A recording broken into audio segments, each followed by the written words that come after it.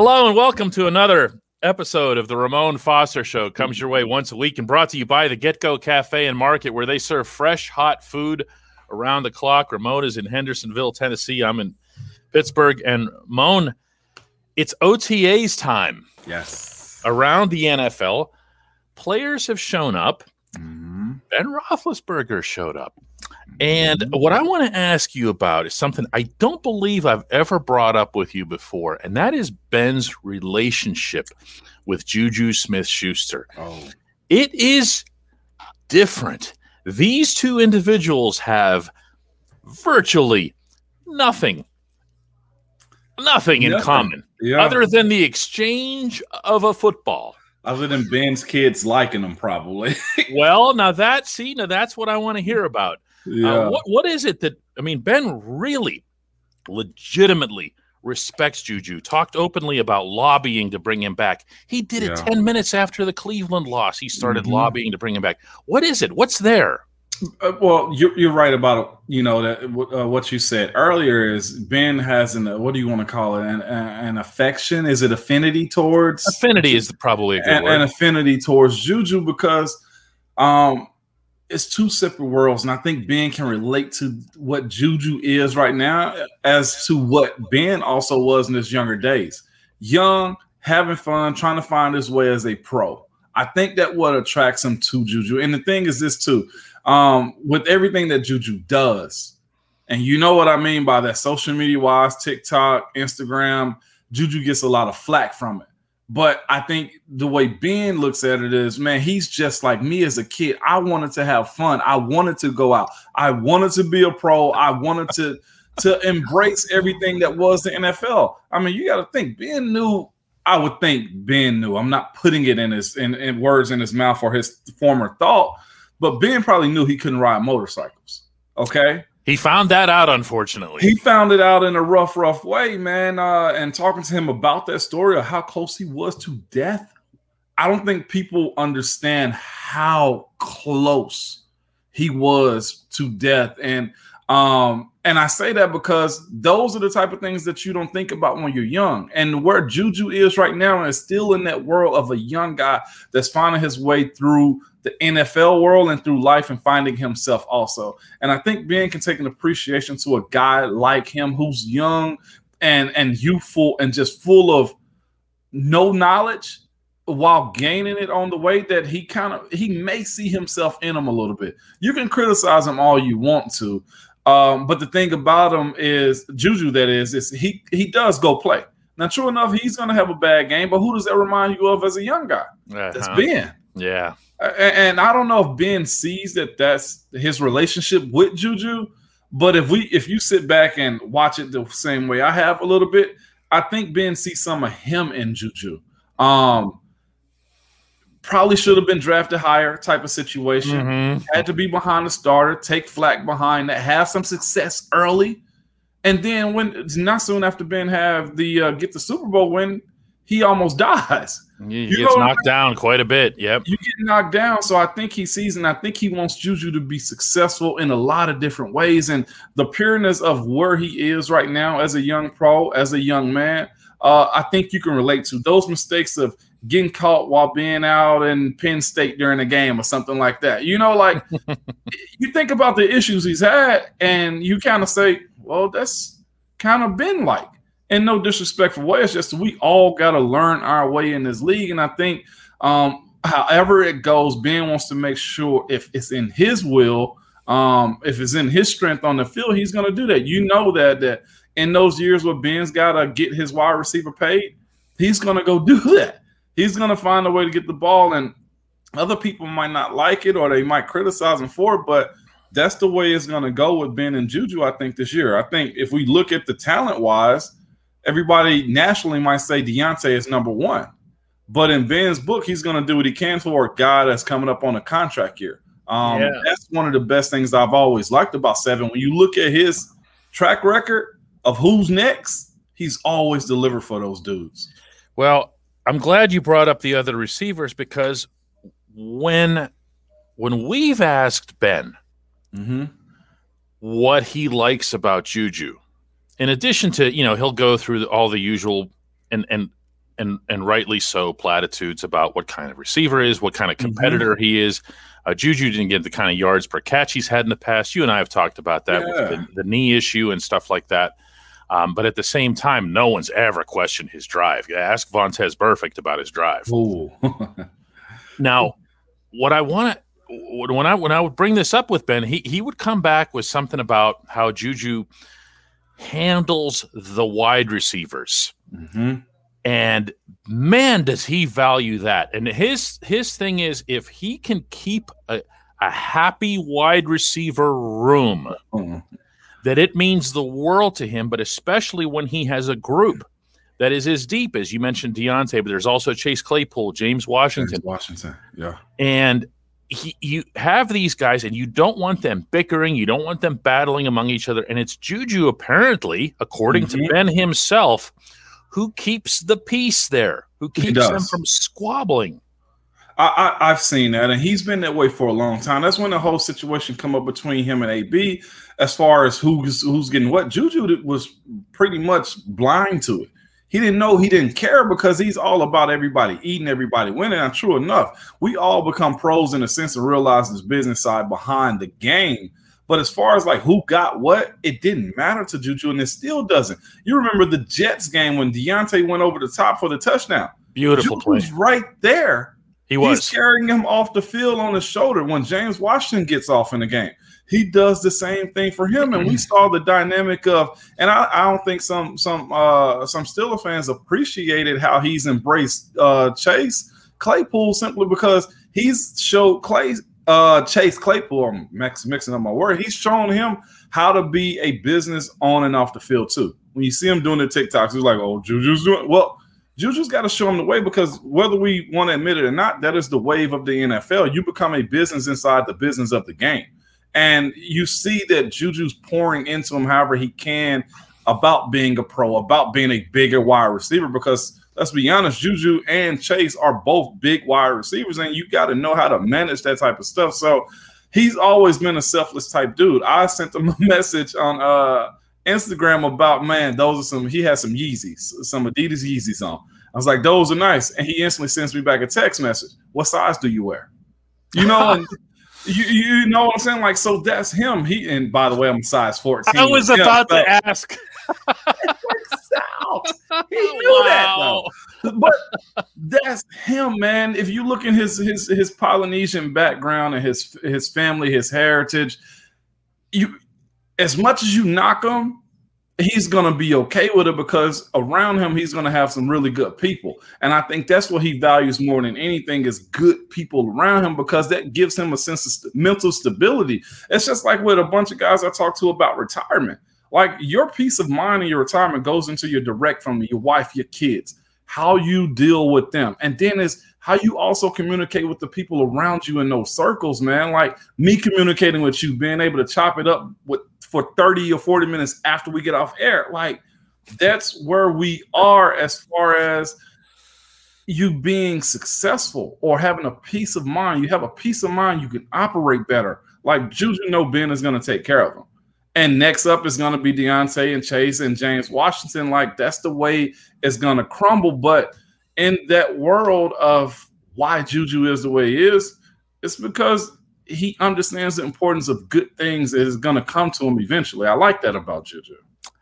When we come back, we're going to take a look at the Steelers' secondary and whether or not it's really in trouble. Welcome back to the Ramon Foster Show. And Ramon, the Steelers' secondary is the subject of a lot of focus, I think, after the season. It's not just about losing Bud Dupree to the very happy recipients down your way in Nashville. It's also about losing Steven Nelson at right outside corner, and there's kind of a domino effect that happens from there, because on one hand, the Steelers do re-sign Cam Sutton, but they tell Cam Sutton, well, you've got to be the right outside corner. But at the same time, whenever we go to subs, which is only all the time, you're going to slide to the inside, which is weird to me, but I'm not the coach. So how precarious is this situation, or am I excessively worried about it? I'll tell you this. Being in a room with Coach Tomlin for 11 years, he's going to break this down to Cam and for everybody else like this. Just do the job. And that's what he's going to say. Like, I'm going to give you the answers to why, but I still need you to do the job. If Cam is outside playing corner and moving in, it's two things behind it. Cam's smart enough to play outside and inside. The other part of it, and I'm surprised you didn't even bring him up, is you lose Mike Hilton. You lost Mike Hilton. That's why Cam's bouncing to the inside. Cam, and not only that, but Cam has an appreciation for being physical when needed inside the box too. We saw him do this last year when Mike missed 3-4 games last year. Yeah. Cam was able to adjust and go make those same plays, which is why you find yourself in a situation where Cam gets signed back. The decision was made one over the other, and they chose Cam. And Mike will do well too, but Cam is smart. We've always heard that. He's been a guy that Coach Tomlin has called since his rookie year, and I still don't understand how Cam did this. But in his rookie year, you have Coach Tomlin walking up to him, asking, do you see this? You see this? Like, he's breaking down stuff with Coach T during the game, almost in the sense of like a player coach. And I'm like, Coach, you got Cam in the fourth, or was it the fourth or fifth round? And you're kind of consulting him about what he's seeing. But that's because he's smart enough to know, and you put that behind him. You put that in his toolbox and have the ability to get better over time, which is what he's done. The challenge of playing outside is something he's going to have to get used to. But when you have a cerebral guy, I'm not saying he's a slow guy by any means, but when you're smart, you don't have to be the fastest, strongest, or the most talented. You just got to have the most understanding and smarts to break down stuff. That's the beauty of what Cam is, and he's been doing that since his freaking rookie year. So I don't think it's going to be a big issue. I'm more concerned about the guy that's going to move outside when Cam moves in. Like, that's where we are with that. Yeah, with between Jason Pierre and Justin Lane, we didn't see guys really grab the position, and you wanted to see that, Ramon. Like, even though they were late season games and stuff like that, they mattered. And besides that, you got an opportunity. That's all you hear all the time from athletes like yourself is just give me a chance, give me a chance, give me a chance. Here you are. Here you are. You're on an NFL field. It's Sunday afternoon. Let's go. Let's see it.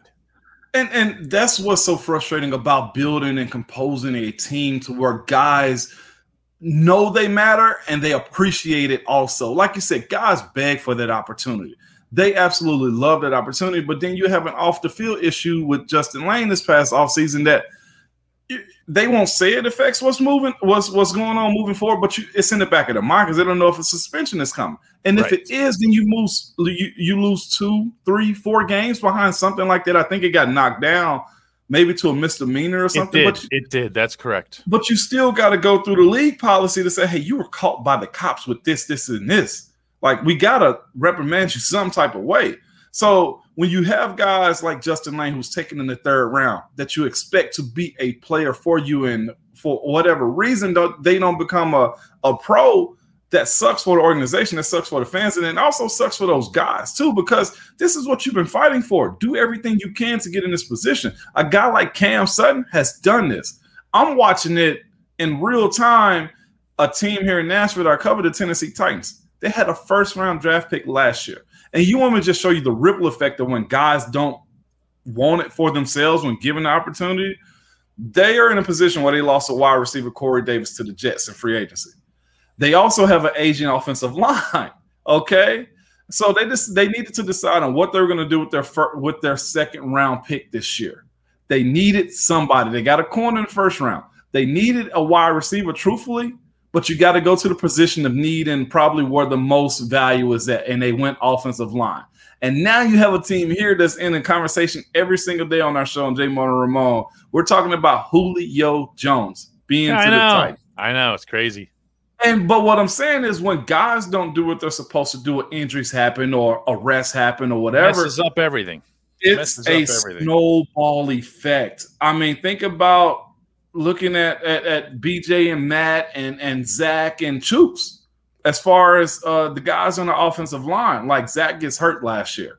Zach would have been in a position possibly to be the left tackle. Now he's at right, probably because his knee, and you got to get that up to going up to speed soon. And there's just so much that goes into it. But on the flip side, you have a guy like Bud who has a torn ACL.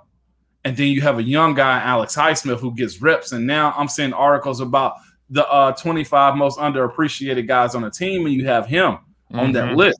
So it can work either way. You just need more good than bad out of it sometimes. I guess my concern for Cam specifically, and I think I could probably ask you to hypothetically speak to this, is just the idea, and I get it, he's a headsy player and everything else, but bouncing inside and outside in the same set of downs. Yeah.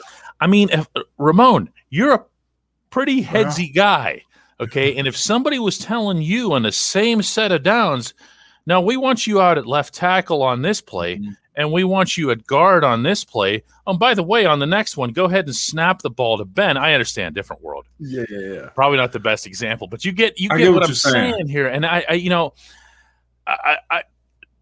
this discussion's been had with Cam, and he laughs it off to his credit, and I get that, okay? And I brought it up on a podcast recently, and I saw Cam made a little comment underneath it and said, "Love the talk." All right, well, Cam, we love your ability and your headsiness as well, but at the same time, that's not going to stop me from having concerns about it. That's a pretty big switch. I feel you, but I don't think as much, because you got to think, one is going to be a complex position to be in. That's probably outside. When he's inside, it's more specific. And I say that in a sense where it might not be a whole lot of thinking in a position of moving him inside. Either he's blitzing or run support, or he's got the guy in the slot. But like it's basic. But it's basic. It has to be basic. Okay. You think about what Mike and Cam were doing last year and guys that play that slot position. If we're being real, the guys on the outside, they get high dollars because they got to cover usually the fastest guy or it's a lot more space. It's an island. In the Keith Butler system, you had better be able to handle your guy without help. Yeah. And so I think Cam will use this situation to add more value to himself when he goes back to the table. I think a Cam, a 2-year deal or something. I think he ended up getting 2 or 3 year deal. Yeah, 2-9.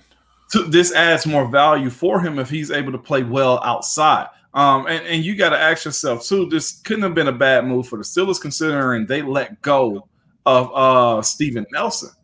And maybe it's for the post June 1st signing date or whatever it was, but he's still not on the team. So again, you have more you have more support in their decision to keep Cam and what he's able to do. Like I said, I don't worry about him. I worry about the guy that got to come in and making sure that he's on top of his job when that time comes. Yeah, that's very fair, and it does put the heat back where it belongs, both on Justin Layne and on Jason Pierre, and we'll see how that. Jay Lane got to step up this year. Yeah, I hear you, and that's actually the same way that you just expressed that is the same way that we hear it from the Steelers at this point. This has to be the year where he makes up for a lot. This year 3? Yeah, you got to be there's steps to it. You can't, what Coach T always says, your rookie year surprises. The next year, there are no surprises. That stuff you did the first year won't work anymore. Now he's need to be working on his own like gas station. He need to be pumping his own self up so that he can get himself through these years in the league and being a real pro. Now, what do you know? That opportunity still happens to be there, at least for another camp and the start of another season. You spoil draft picks. Oh my God!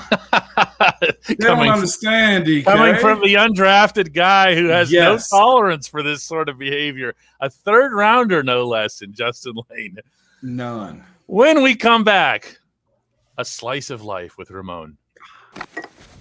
Welcome back to the Ramon Foster Show. This is always our slice of life with Ramon segment. Ramon's a Tennessee guy, like to the core. You know, that reminds me. It reminds me, and I'm going to put this on the show so that people are aware of this. One of our subscribers to DK Pittsburgh Sports is such a fan of your work for us that when he sent us this big box of coffee from New Zealand, where they are big time into coffee. His name is Ben, and not that Ben from New Zealand. He sent us this big box. He sent us one packet, one thing of coffee that was orange and said, "This one is for Ramon. Get it to him." Ramon, this is the best coffee on earth. I'm not saying that just to be nice to this guy. Yeah, being from New Zealand. But hold up, DK. If it's orange and has my name on it, and you said it's the best in the world, have you opened it and had it? I have not opened it. What do you think I am? Guilty?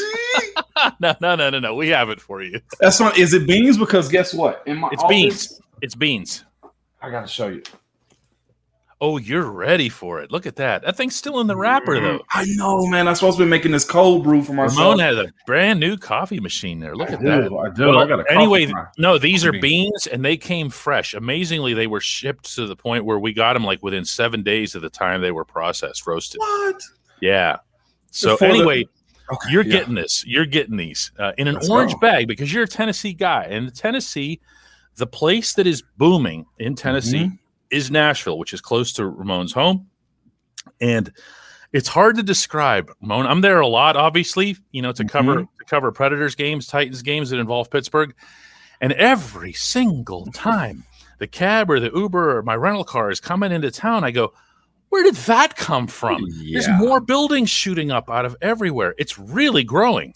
It is. It's growing so much. So I actually have a brother here. He's on the station with me too here in Nashville.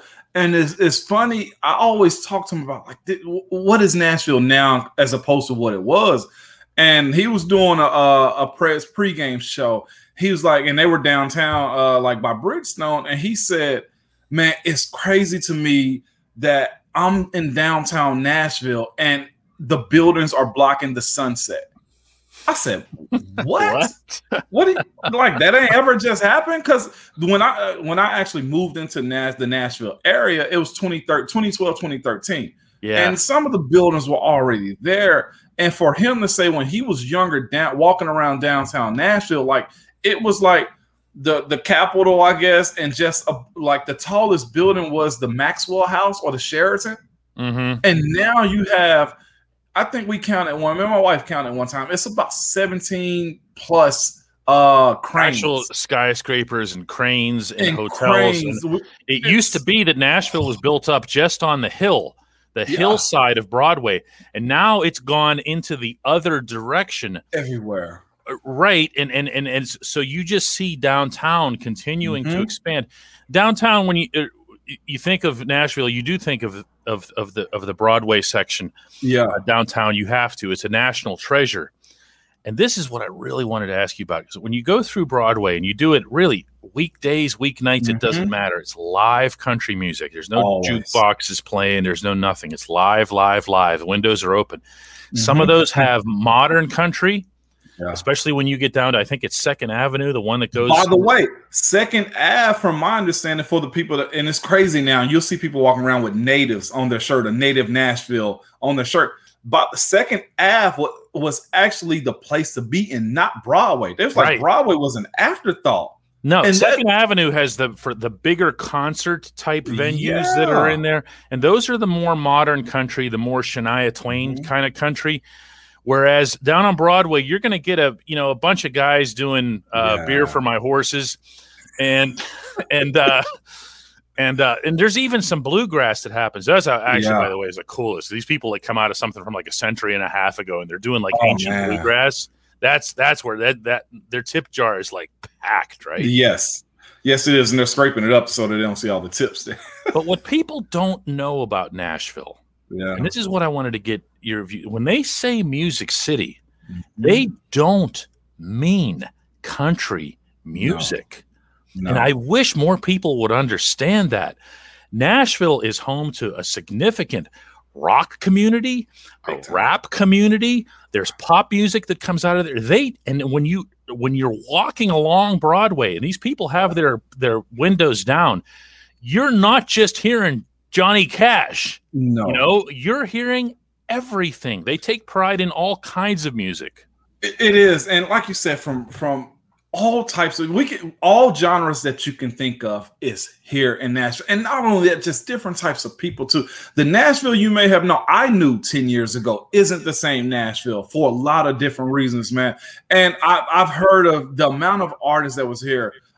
You mentioned Justin Timberlake, of course, is here. He's a Tennessee guy from Memphis area, so he's here. You mentioned all the country stars, but it'll shock you when you hear R&B like Jill Scott. She's here in Nashville. There is this video circulating around with DMX that passed away. DMX was near TSU campus recording music here. Kanye West sneaks in town to record here in Nashville, Tennessee. I didn't know that. So many art. There's a African American history museum, like right around it's 5th and Broadway. When you come back here, go to 5th and Broadway. Amazing area. Well, that's also where the Johnny Cash Museum is, also on that same street. Exactly. It's right across from Bridgestone. Yep. And what's wild though, DK, Kanye is so embedded here for the museum I was telling you about. He's from my understanding, because I know somebody on the event planning for the city, he contacted the museum and wanted to outfit them in all his Yeezy shoes and send some of his memorabilia here. Like there are Prince I've heard is here. And not only that, it's so many movie stars who are here in the city. It's become a melting pot. It was a few years back, Tom Cruise was on one of the rooftops watching the Nashville fireworks show. That's what you're seeing. Of course, Kelly Clarkson. She has a house here in where I live at. It's a lot of just everybody that you can think of. Yeah, stars will gravitate toward other stars. Yeah. And that's true of any genre. If you're in LA, you'll see a mix of all different kinds of stars that don't have anything to do with each other just because, I'm a star, he's a star, she's a star, I'm going to be around that person. And Nashville has a lot of that vibe to it because as you go to these different performing areas, in particular, those bigger ones down on 2nd Avenue, where the more significant artists are. But the one misconception about Nashville that the greater misconception by far is people think the Grand Ole Opry's down there. It's not. It's not. The Ryman Auditorium which was the original. Yeah. Now, when you watch Ramon, I've seen this because that's actually directly across the street from where the Predators play. The Ryman is. That's where the Grand Ole Opry used to be. Right. When you see the crowd that's going into that place, this is like Civil War Nashville that's going into that place, the way they're dressed up and everything else. But the actual Grand Ole Opry, it's still in Nashville proper, but it's way on the outskirts. It's nowhere near downtown.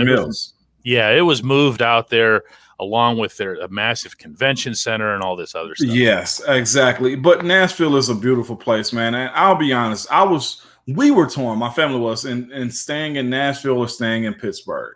And it basically broke down to family being here. We absolutely love Pittsburgh. And from my understanding, Pittsburgh and Wexford and the South Hills are all beginning to go up in a lot of different ways, the same way Nashville is. The beauty of Pittsburgh, I've always been a fan of, but the way Nashville has grown as of recently, I'm not sure if my Pittsburgh family will actually enjoy that. No, we're not into that stuff. But it has been... If you hadn't been, the routine is fly in on a Thursday. There's a Southwest flight mid-afternoon that'll get you here before the nighttime hits. Come. Yep. And by the way, you can do a round trip. You get out on Sunday and come back to Pittsburgh, but you also got yourself a Thursday, a Friday, and a Saturday night. Yeah, we've done this. Yeah, we've done this a couple times. I've actually run into you at the airport. That's what I'm saying. That was a late night, wasn't it? It was, yeah. She was picking me up outside. I'm like, hey man, that is a really large man. He could potentially be an offensive lineman. And wow, it's Ramon. Yes, I remember that. Man, I think my flight got changed that night or something too. It was something wild, but it's not just country music. It's not just wagons and cowboy boots. Although, by the way, a new trend apparently is wearing white boots down Broadway right now. Put in the comments, let us know why white boots are a thing now. Yeah, what's that all about? Yeah, what's that? Although they do have boot shops. Oh my goodness, especially on the lower part. When you walk into those places, the smell of the leather can actually knock you over. The boots and the hats. You know what it smells like? BJ Finney. BJ Finney. And we tie it all together with football. Join us next week for another episode of the Ramon Foster Show, starring, not coincidentally, Ramon Foster.